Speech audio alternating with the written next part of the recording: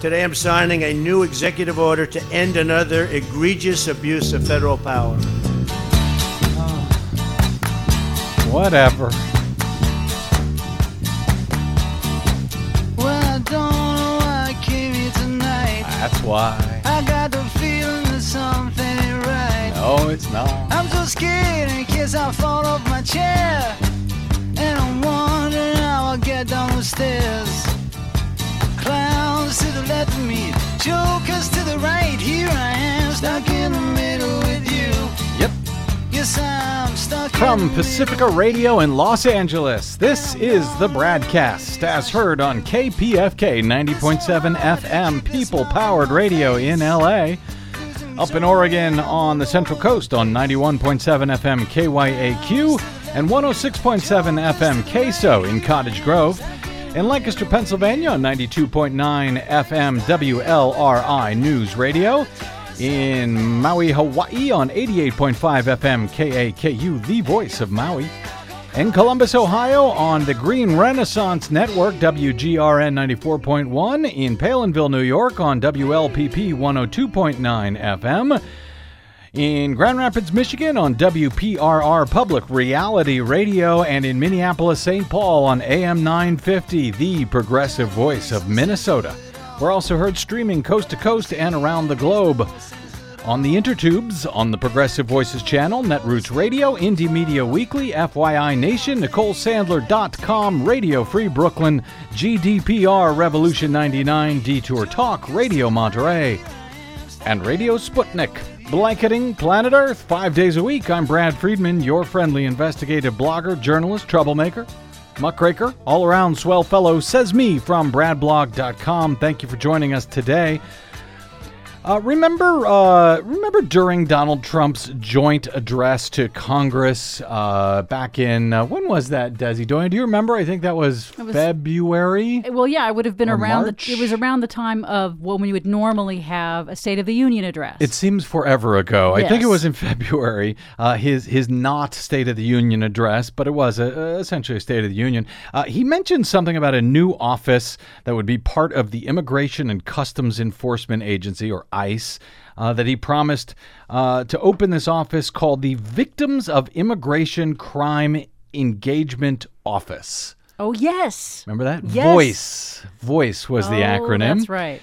Now, supposedly it was to help those victims who were, those people who were victims of crimes that were committed by immigrants. Because, he ran during his campaign saying there was this immigrant crime wave, right, being caused by immigrants, by undocumented immigrants, even though, as we've reported many times on this show, that immigrants commit crimes at a far lower rate than non-immigrants. Americans, the native-borns, yeah. Yeah, exactly. Americans are much better at crime than than immigrants. And the fact is, it makes sense because they don't want to be deported after all. So they don't want to come into the country and then start, committing crimes if they can help it. So nonetheless, in this desperate scramble that we're now in for the administration to try and make it appear that they've actually accomplished at least some of the stuff that they promised to do in the first 100 days,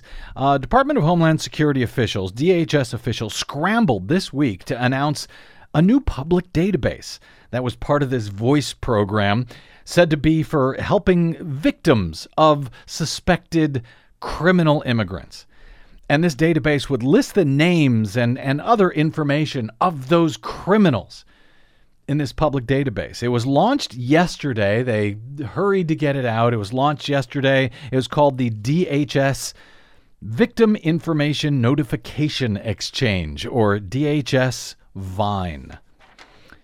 They rushed to get it out because yesterday, as the the LA Times reports this afternoon, a public database that the Trump administration said would help crime victims to track the custody of suspected criminal immigrants apparently lists babies and other children. Oh, my goodness. The names of children, from infants to underage teenagers who happen to be in immigration custody for any particular reason, were included in this database. When alerted late Wednesday, Department of Homeland Security officials said that the release of these children's names was a lapse in the policy. I'll say. The agency is not supposed to release information on children in immigration custody, according to the acting Homeland Security press secretary there. For example, a 3-year-old boy from El Salvador detained in Texas, who is at the Carnes Residential Center, that's an immigration detention center, was listed in this public database. Wow. A 4-year-old Guatemalan girl in Phoenix were among apparently scores of children listed in this public system. The database also included unaccompanied minors, children who came to the U.S. without their parents, who are currently being held in group homes. Brian Johnson was the first to notice this problem while he was testing out the system. Johnson is based in Long Island, New York, and he frequently defends children who are brought into the U.S. illegally. He called it, quote, reckless incompetence on the part of the Trump administration.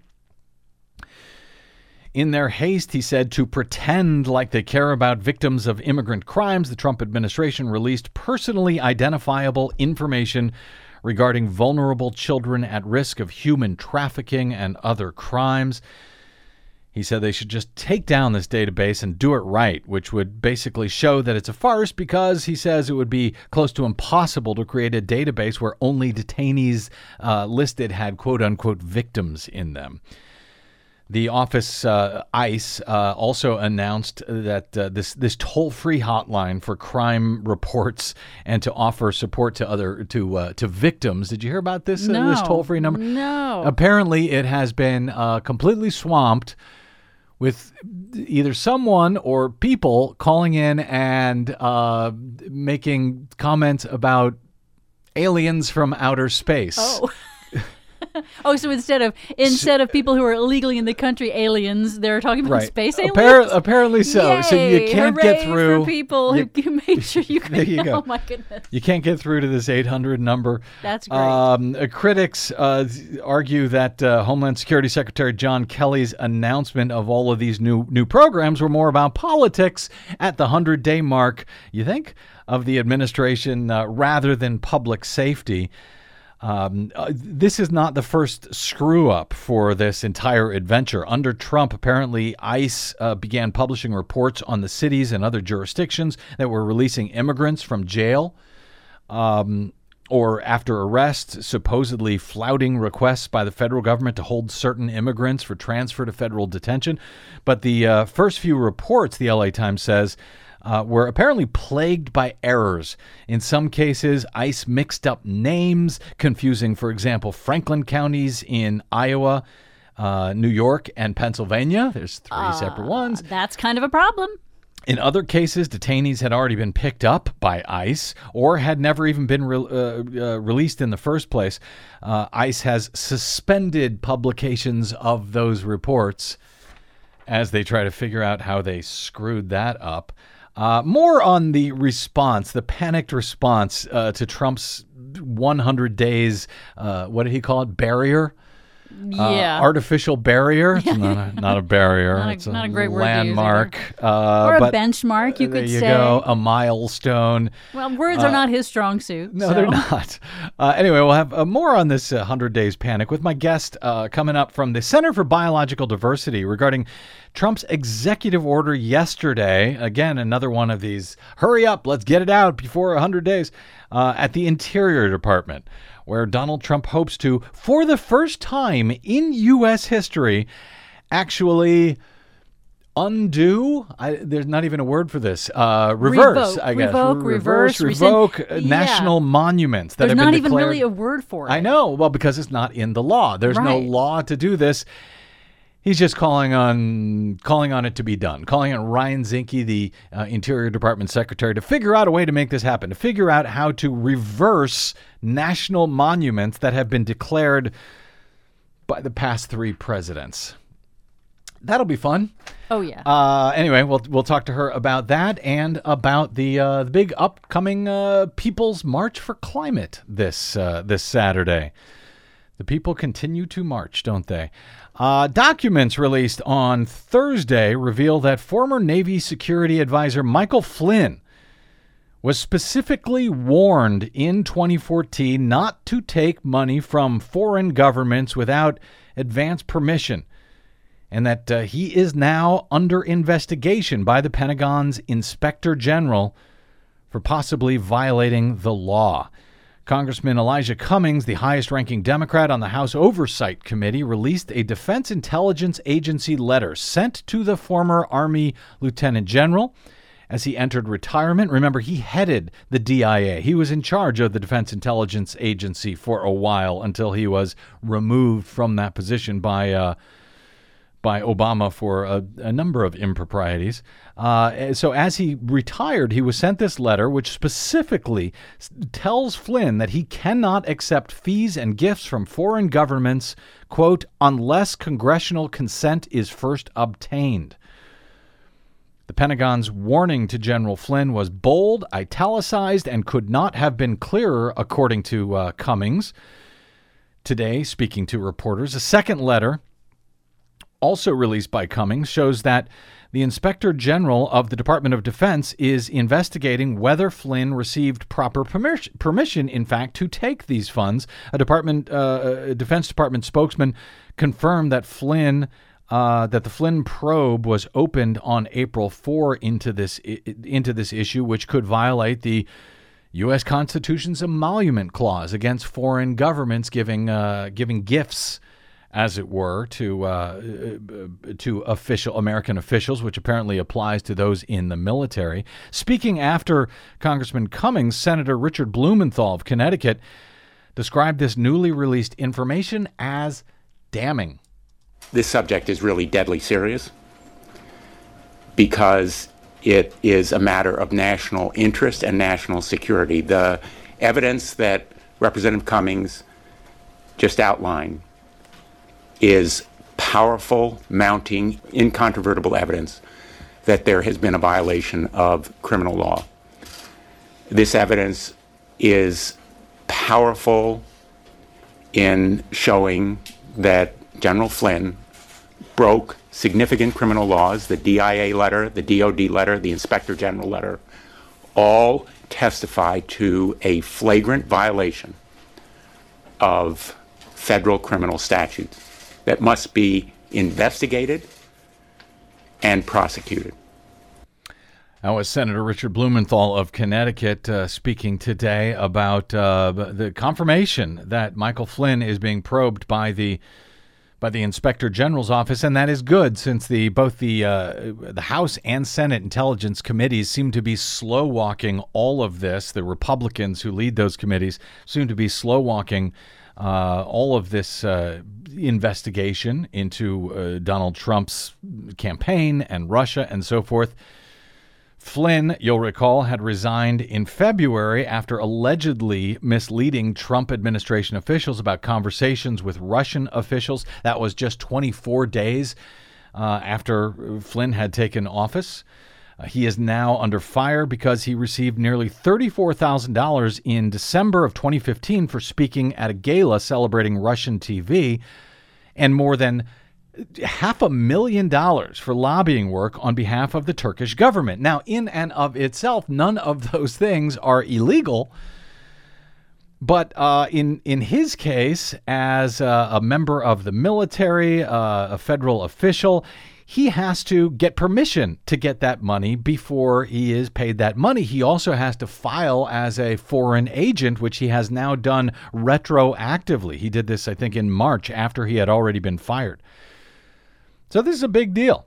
It's also a big deal because it might have left him open to blackmail had this information about these payments not been made available, and it's also a big deal because as investigations of varying types from the FBI to Congress and so forth move forward into Trump and Russia, you might find Flynn wanting to help himself. If he's facing criminal prosecution, he might want to help himself and start singing if there's anything to know, he might start singing it. White House Press Secretary Sean Spicer today described the Inspector General probe as, quote, appropriate. If they think there's wrongdoing, he said, then the department's Inspector General should look into that. Spicer said Flynn did not undergo a security review before he was named Trump's first national security advisor. Are they unclear about the word security? You know, national security advisor going through a security review? It seems like the word security is essential in there. I guess so much for the extreme vetting that Donald Trump had promised. Yeah. But Spicer said, why would you rerun a background check on someone who was the head of the Defense Intelligence Agency that had and did maintain a high security clearance, a high-level security clearance? So apparently back in 2014, he had gone through a background check under the Obama administration. Essentially, Sean Spicer seemed to be blaming the Obama administration for this, that they failed in some fashion or another. Even though the Obama administration dismissed Flynn. A former senior White House official familiar with ethics and security clearance told NBC News that during the administration of former President Barack Obama, the White House counsel's office always conducted its own background investigation of candidates for senior White House jobs, even if they had already held previous security clearances. So what he's saying is it doesn't matter that Obama had already run a clearance check. That was 3 years ago. Right. And those reviews included questionnaires, and interviews would have included questions such as whether the candidates had drug problems, had hired prostitutes, or had personal or financial problems, according to this former official. And in this case, I suppose they might have asked, hey, in the last 3 years, have you taken money from foreign entities? And if so, did you get permission to do that?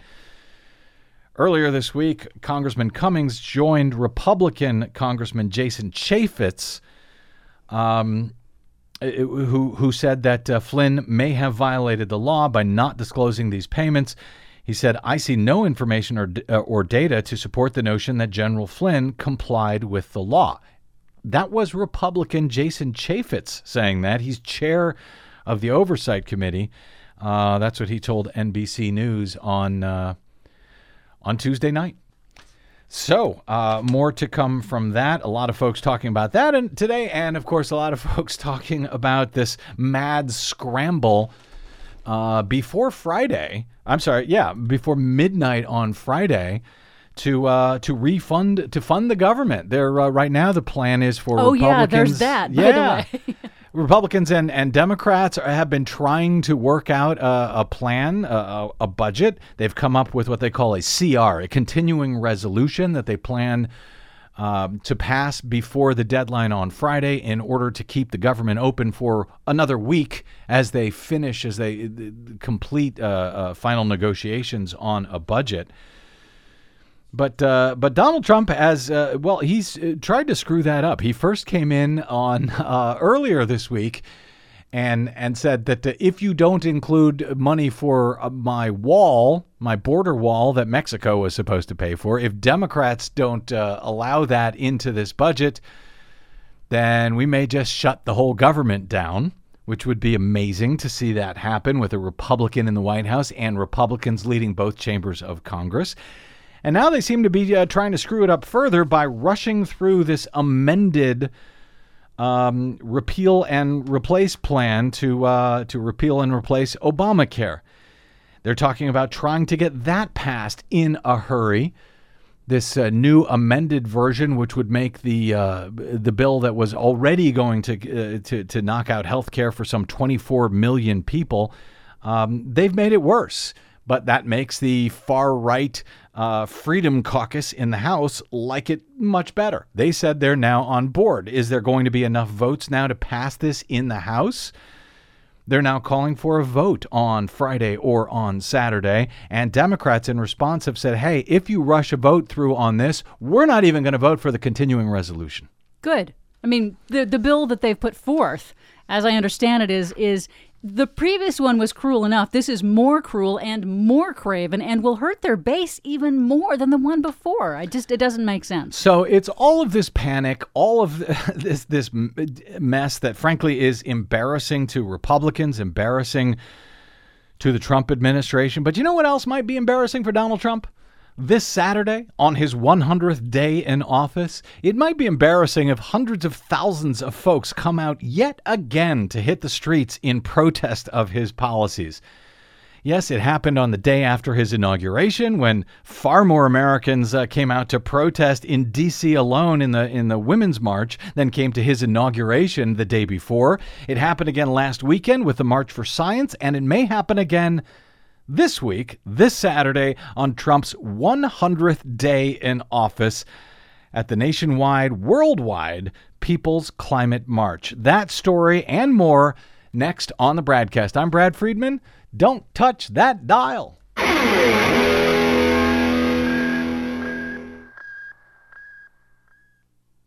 Hey, this is Brad. If you haven't noticed by now, it's no easy feat finding facts, real facts, not alternative facts, over your public airwaves. We try to bring you real facts, truth, and clarity without fear or favor each and every day on the BradCast. But we need your help to do it. If you enjoy the show and or get something from it, please give back a bit if you can by visiting us at bradblog.com/donate. Your support helps Desi and me continue to bring you real, independent, progressive news 5 days a week over your public airwaves. We simply can't do it without your help, and that help is needed more now than ever. Please stop by bradblog.com/donate today to make a one-time donation or, even better, automated monthly support. It'll take you about 60 seconds, and you can rest easy knowing that we'll be here every day making sense of it all, or at least trying to. That's bradblog.com/donate, and thanks. Get ready for the glorious comeback of our people. Oh, yeah. Rise up, all you warriors of love, all you answers to the prayers of our ancestors from above. I can feel it in my heart. Can you feel it in your blood? I can hear the seventh fire calling us to wake up, wake up. All nations rise.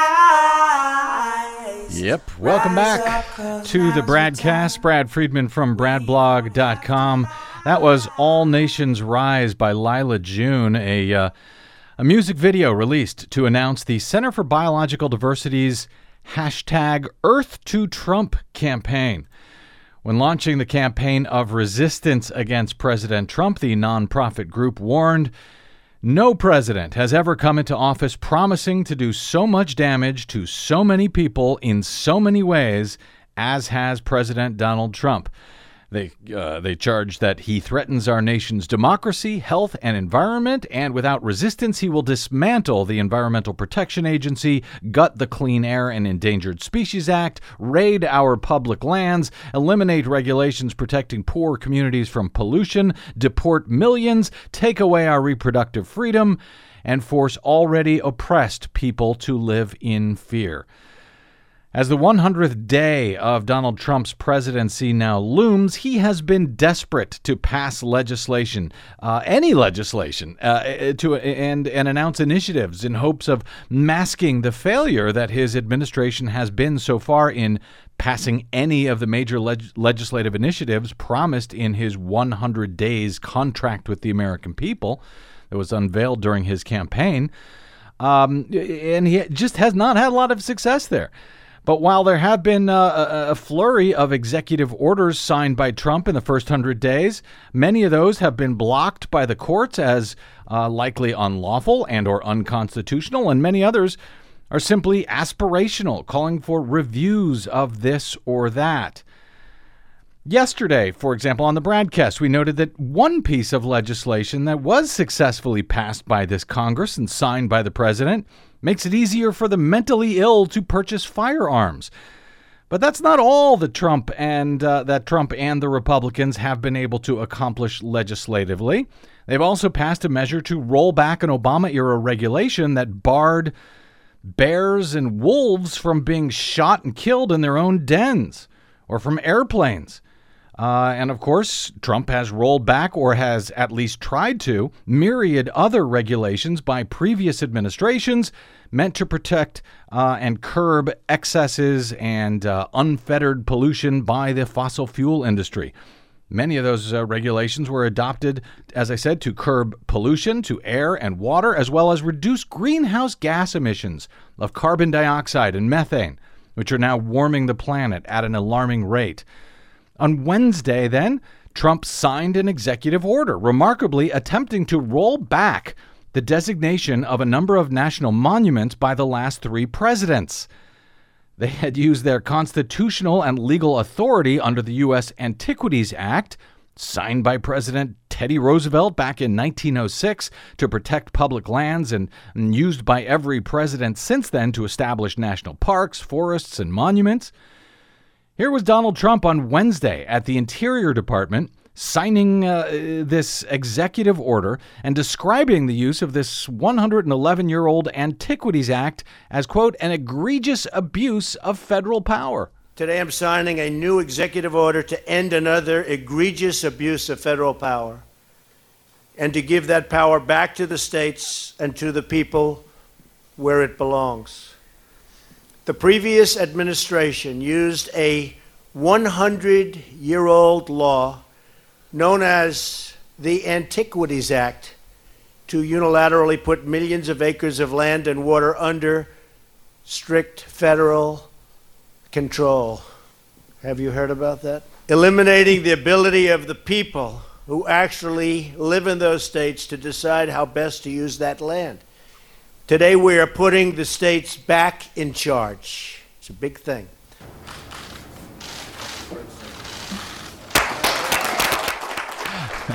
I guess they turned on the applause sign at that point. Putting lands under federal control, as Trump described it, that's putting lands under federal protection, others might say. In addition to moving towards lifting public lands protections at some 24 national monuments, including 2 large and controversial new monuments declared by President Obama just last year in Utah and Maine, Trump's order also directs federal officials to find ways to roll back Obama's ban on new oil drilling leases in the pristine Arctic and parts of the Atlantic Ocean off the East Coast. Moreover, Trump's first 100 days efforts at the Environmental Protection Agency to slash the EPA's ability to protect the environment have at least succeeded in alarming environmentalists and scientists to the point where many of those efforts are now being challenged in federal court. And last weekend, we saw hundreds of thousands of folks turn out for the March for Science in more than 600 cities in all 50 states and around the world. And this Saturday, April 29, environmentalists and those who simply give a damn about a livable planet are set to turn out for the People's Climate March around both the nation and the world. Joining us to discuss all of the above and undoubtedly much more is Marta Segura. She is the Southern California Engagement Director for the Climate Law Institute at the Center for Biological Diversity, a nonprofit environmental organization with the modest mission of, quote, saving life on Earth, which they promise to do through science, law, and creative media with a focus on protecting the lands, waters, and climate that species, including humans, need to survive. The center's Climate Law Institute specifically was founded to confront global warming, and Marta is also on the Los Angeles Steering Committee for the People's Climate March to be held in California and around the world, as I said, this Saturday. Marta Segura, welcome to the BradCast. Thank you, Brad. I really appreciate you having us on days before the march, so it's perfect timing. And you really, set the stage and set the tone there. I'm not really sure what else you need me to talk about, but I'm here. Oh, I have a lot of questions for you. I have a lot to ask you about. And, well, first, let me thank you, by the way, for calling in during yesterday's BradCast to correct our error, actually Desi Doyen's error about the location of the People's Climate March out here in L.A. this weekend. Just to make sure we have it right, at least for our listeners in Los Angeles, so where is the actual march happening on Saturday here in L.A.? Yeah, the actual climate march is in the city of Los Angeles, but in the area known as Wilmington, in Banning Park. So it's a city park. We're starting there, and that's at 1331 Eubank Avenue. And then we're having a rally. Jane Fonda is joining us. Robert F. Kennedy Jr. is joining us. Unions, environmental organizations, social justice organizations are all there. We have about 100 endorsements now. And so that's where it starts at 11 a.m. And we'll have a rally march, and then we'll return for the second part of the rally to Banning Park. So the big question that I know a lot of people are probably asking, we just had a March for Science just last Saturday, in which many called for climate action during that march. Why another march? This one specifically in response to the climate crisis so soon thereafter. And is there a concern, Marta, that folks will get marched out? I mean, I know I'm already exhausted just covering all of this at this point. Yeah, that's a great question. I think the main difference between the Science March and the People's Climate March is also in the name. This march is for the representation and lifting the voices of frontline communities who are disproportionately impacted by the greenhouse gases and pollution. And in particular, in this area of Los Angeles, we have the vast majority of refineries in Southern California. And particularly, we're challenging the Tesoro refinery expansion that will, if it is allowed to expand by the Air Quality Management District, will be the largest refinery in the western region. And it will be expanding at a time when we really need reductions in greenhouse gases. And I want to talk... Go ahead. And I think that that question people have asked themselves a lot, but so far every march has hit really historic numbers, and people have their own issues to march on, or all of the above, and are truly making it out to every march. Maybe not everybody all the time, but certainly enough to make a statement and to challenge the mandates of this administration. I want to talk a little bit more. You mentioned the frontline communities, and I want to talk to you a little bit more about what that actually means. But in my intro there, I mentioned that Trump on Wednesday ordered this review of all national monument designations made by previous presidents over the last 21 years. Two monuments named by Obama, specifically two monuments that were named by him late in his presidency last year, have infuriated Republicans. One of them is the Bears Ears National Monument. That comprises more than 1 million acres of land in Utah that are sacred to Native Americans, home to tens of thousands of archaeological sites, ancient cliff dwellings. Do you have any idea why that in particular seems to have angered Utah Republicans so much? And what is actually at stake in that battle over Bears Ears? Yeah, the Utah is a monument that has enraged everybody who wants to expand the fossil fuel industry. And I would say that in general, the agenda here of the Trump administration is to strengthen the fossil fuel industry and to give them lands and access to lands that have not been explored for fossil fuels, in which they suspect there will be a lot of opportunity to make a lot of people and a lot of the refineries very rich very fast. So that's very... Go ahead. Well, do we no numbers? Do we have an idea? I know that the outdoor recreation industry actually announced that it was pulling its annual convention out of the state of Utah because of congressional Republicans' attempt to reverse protections for public lands. You mentioned the mining industry benefits here. Do we understand the math as far as, you know, the arguments that are made? Oh, this is public lands. It puts it off limits to commercial use. It makes it sound like, hey, we could be making a lot of money there. But in fact, the outdoor industry, recreation industry, for example, there's a lot of money to be made on tourism in those lands. Do we have quantifiable numbers as far as who makes more money? Is it the oil industry, or in fact these industries related to tourism and the outdoor recreation industry? I don't have those numbers, but I am sure that that would be a fantastic argument to make on behalf of the tourism industry.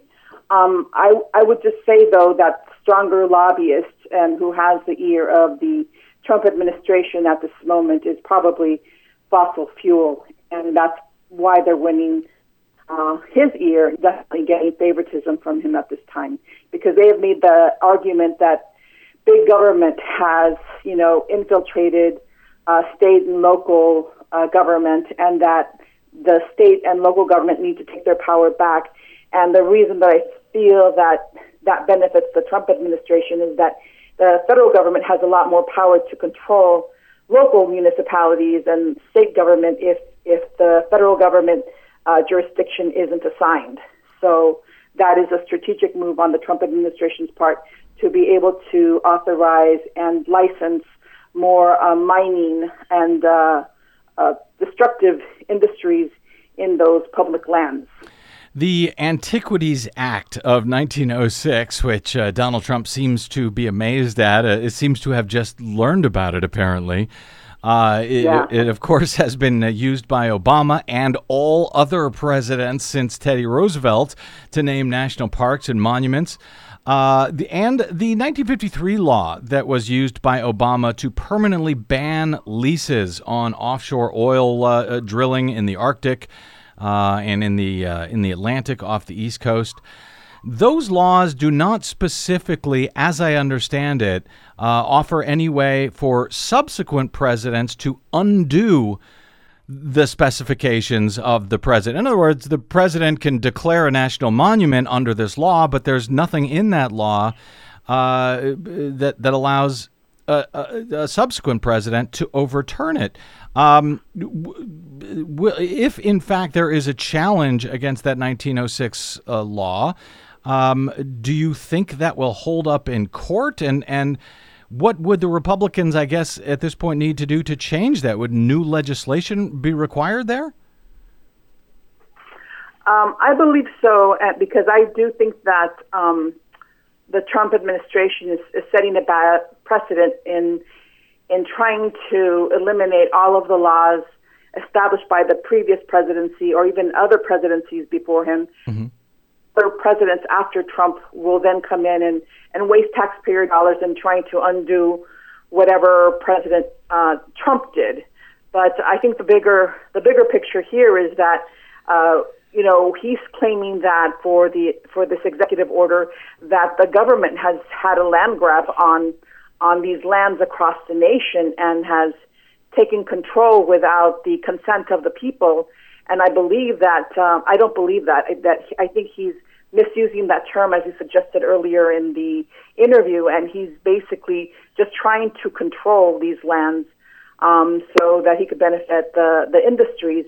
And the people are the ones benefiting from these public lands right now. That is the mere definition of public lands. They are there for the people to use, to recreate, to show their children and their children's children. And if he is successful, we will eliminate a large part of our cultural heritage, our environmental heritage, and we are stealing from our children and our grandchildren for the benefit of the, refineries and the mining industry, which are just affecting climate change even faster than we had anticipated. And it'll be a bigger crisis if that happens. But luckily, there are a lot of great organizations like ours, the Center for Biological Diversity, NRDC, Sierra Club, Patagonia, who are challenging these ill-informed laws every step of the way. And so far, he hasn't been successful in getting any of these major legislations out there without being sued and without being slowed down. So our main strategy is to ensure that we put this all out there for public review and make sure that federal judges across the nation weigh in, and it's not just the Trump administration calling the shots, because if we allow that to happen, then we will have lost a lot. The destruction of the Environmental Protection Agency is not the only thing. The destruction of the CDC, the destruction of everything that protects people's health people's environment and social services. So it would be a very different United States, one that we wouldn't recognize. Nobody who is alive today would really recognize the kind of era that he's trying to shower in, because we live in an era where we do take things for granted because we have always had them. But once those things are taken away, public lands access, public health access, Obamacare, these massive, deportations. This is definitely something that is scary to not just poor people or immigrants or the marginalized, but I think everybody who believes in human rights, who believes in individual rights, and who believes in conservation. A primary focus, I know, of the Climate Law Institute at the Center for Biological Diversity, where you are, is environmental justice, and that's and assisting frontline communities, as you note, in cleaning up the communities. We hear the phrase environmental justice now pop up more and more from progressives and environmentalists. What does that mean, environmental justice, as you see it, and who are these frontline what is, I guess, a frontline community as you see it, as the Climate Law Institute defines those phrases? Right. Well, the environmental justice movement started before President Clinton became president, because I know that President Clinton signed the executive order for environmental justice communities. So it's been around at least a good 30 years now, and I believe the father of environmental justice was Cesar Chavez himself, because he battled against the crops that were being sprayed by pesticides to protect farm workers, many of the children which were born with deformities and autism, and all of that started to happen in the late 1980s. And that brought recognition under the Clinton administration to create that executive order. Because these frontline communities, and I'll define it in a second, like I said earlier, are disproportionately impacted because they happen to live in zip codes where the industries are, where the freeways are, where the refineries are, where the pollutants are. And it's not just one source, but multiple sources, which we call cumulative sources and cumulative impact. And the community of Wilmington, Los Angeles, happens to be a toxic hotspot. And it's been declared a toxic hotspot by scientists and by the city of LA, because there is a recognition that it's not just the refineries, but it's also the pollutants from the diesel, from the trucks, from the transportation of all the stuff that's happening at the harbor, the goods movement, and also other factories surrounding it. So we believe that frontline communities have long been disregarded, have not been given the voice, have not been given a seat at the table. So frontline communities have taken that seat and lifted their voices, and this particular march and the marches across the nation are being called the People's Climate March to lift the voices of those frontline communities so that they can say, hey, we're the ones that are like the canary in the coal mine. We're getting asthma, leukemia, disabilities, autism, cancer at the highest rates and the highest levels, but that does not mean that the rest of you are not impacted. The rest of you are going to be impacted much more so eventually, if not just by the pollutants, also by the climate crisis. So if you see what's happening to us and you listen to what's happening to us in our communities, and we all work together to resist, the expansion of greenhouse gases and air pollutants and water pollutants, we can win this battle together. Marta, got just a minute or so here. Many people, I think, feel powerless to some extent certainly in the face of climate change and pollution, but especially now during the Trump administration, when so many years of work and gains that were made under the Obama administration seem to be slipping away. What does the Center for Biological Diversity say to folks like that, folks who are exhausted, dispirited, and otherwise feel like things are quickly becoming hopeless under this particular presidency? So we've battled storms like this before, definitely under the Nixon administration, and other storms that were similar to this under the Reagan administration. And sometimes we've even done better under conservative, houses and conservative presidencies, because the people wake up and the people rise up and the people resist because they know that they can't take their liberty, their environment, and their health for granted. So what we're seeing today is a movement that's building, and it's helping to create accountable leadership, accountable elected officials.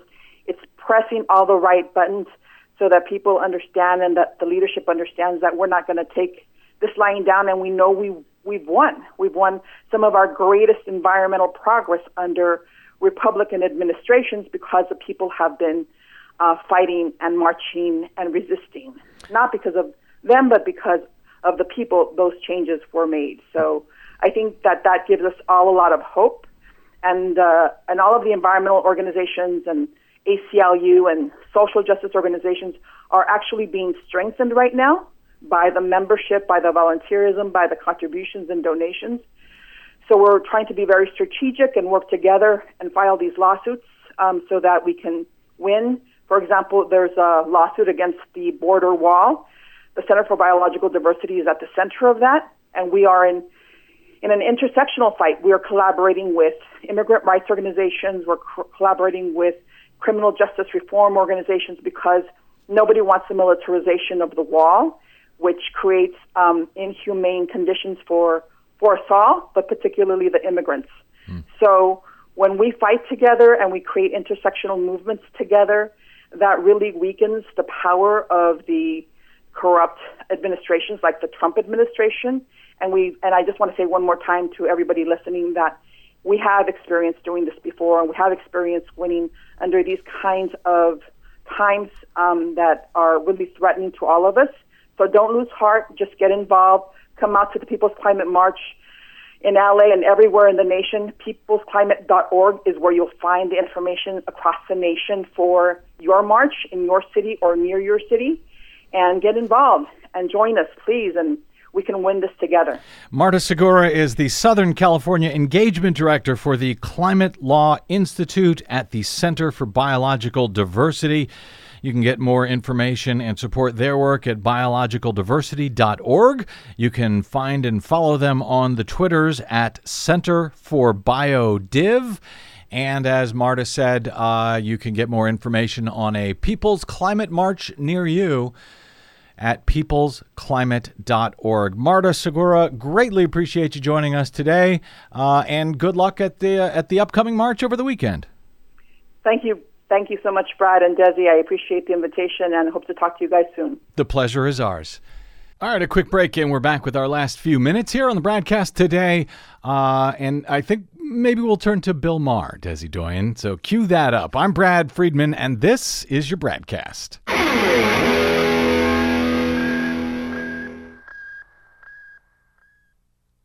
Hi, this is Desi Doyen from the Green News Report and the BradCast, both brought to you without corporate or political influence. Why? Because we rely on you to help keep us completely independent. Please drop by bradblog.com/donate today and help us stay on your public airwaves. That's bradblog.com/donate. You'll thank yourself later. I'll thank you now. She heard about a place people were smiling. They spoke about the red man's ways, how they loved the land. Welcome back to the BradCast. Brad Friedman from bradblog.com. As long as we're talking about Earth today, planet Earth, Desi Doyen, you've talked many times about going to Mars and about the effort to get to Mars. Yep. A lot of environmentalists do. Yes. Bill Maher had a thought or two on that last weekend. This was actually the day before Earth Day, the day before the March for Science. Let's give that a listen. New rule tomorrow in honor of Earth Day. Everyone has to shut up about Mars. Shut up about Mars and how cool it would be to live there and start over someplace new. Like we're the Chinese moving to Vancouver. This is a dangerous idea. that our culture is already too taken with, that we can keep on trashing Earth because we got Mars. This fun, new happening spot. Come on, Bill, don't be a stick in the solar system. Red is the new green. It's the party planet right next door. Mars, more like Mars-a-Lago.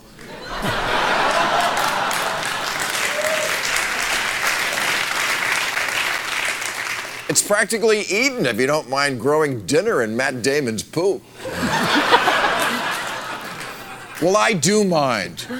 We need to quash this stupid fantasy that Mars is a perfectly reasonable planetary backup. Movies, TV shows, magazines, and this constant drumbeat to get to Mars, explore Mars, colonize Mars. To paraphrase Jan Brady, Martians, Martians, Martians. Budweiser announced they're investigating how to brew quality beer on Mars. Something they can't even do here.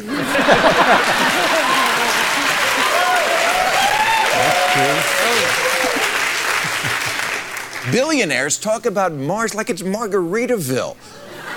Amazon's Jeff Bezos wants to go, and so does Tesla's Elon Musk, who wants us to have 1 million people living there in 50 years, and says we gotta be a multi-planet species. Richard Branson says, I'm determined to be a part of starting a population on Mars. Even Donald Trump, who isn't a real billionaire but plays one on TV, favors Mars over Earth. His budget slashes the EPA, but last month he signed a bill calling for a manned mission to Mars by 2033, which NASA estimates would cost $450 billion. Here's a crazy idea. If we're going to take up the challenge to overhaul a planet, let's do this one.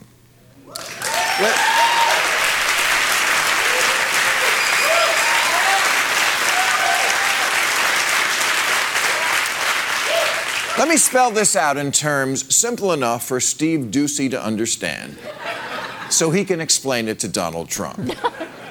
Mars is an airless, lifeless, freezing hole.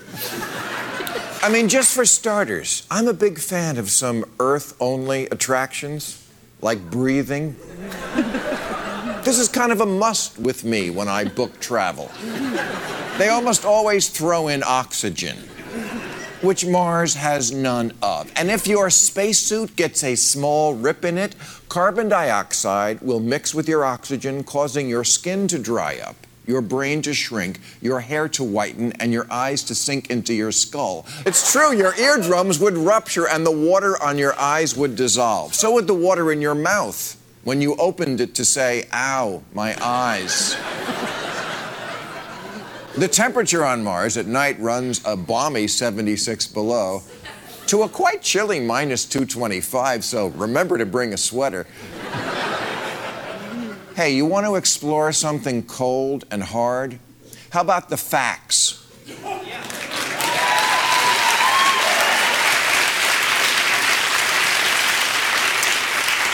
Facts that confirm climate change is killing us, but completely doable policies could reverse it.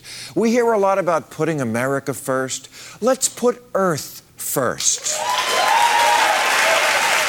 That's an idea. Millions of years of evolution shaped us to thrive here and only here on Earth. Earth! It's kind of essential. Would you go see a band called Wind and Fire?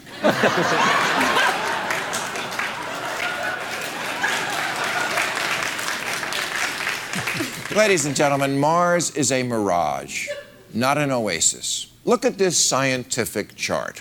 Mars, no air. Earth, air.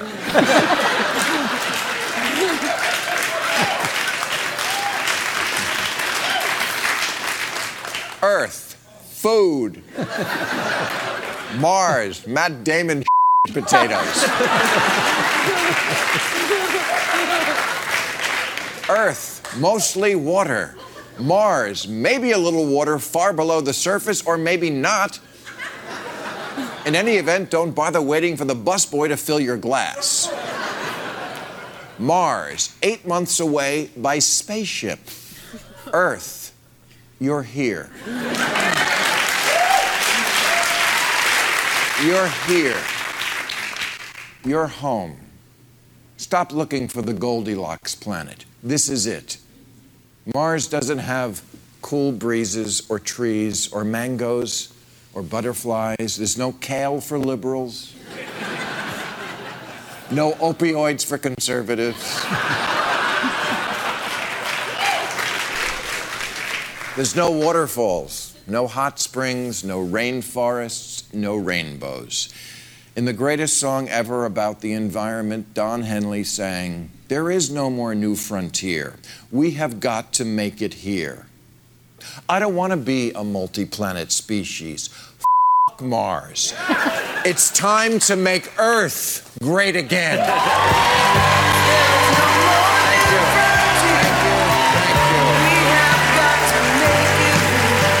Well done, Bill Maher. Desi Doyen, as you always like to say, there is no planet B. That's right. This is it. My thanks to our producer, Desi Doyen, to my guest today, Marta Segura of the Center for Biological Diversity, and to you for spending a portion of your day or night with us. If you missed any portion of today's program or any other, you can download it anytime for free at bradblog.com. You can also drop me email. I'm bradcast@bradblog.com. And on the Facebooks and the Twitters, I am simply the Brad Blog. My thanks to those of you who stopped by bradblog.com/donate to help us continue to do what we try to do every day over your public airwaves. I think that's it. Until we meet again, I'm Brad Friedman. Good luck, planet Earth.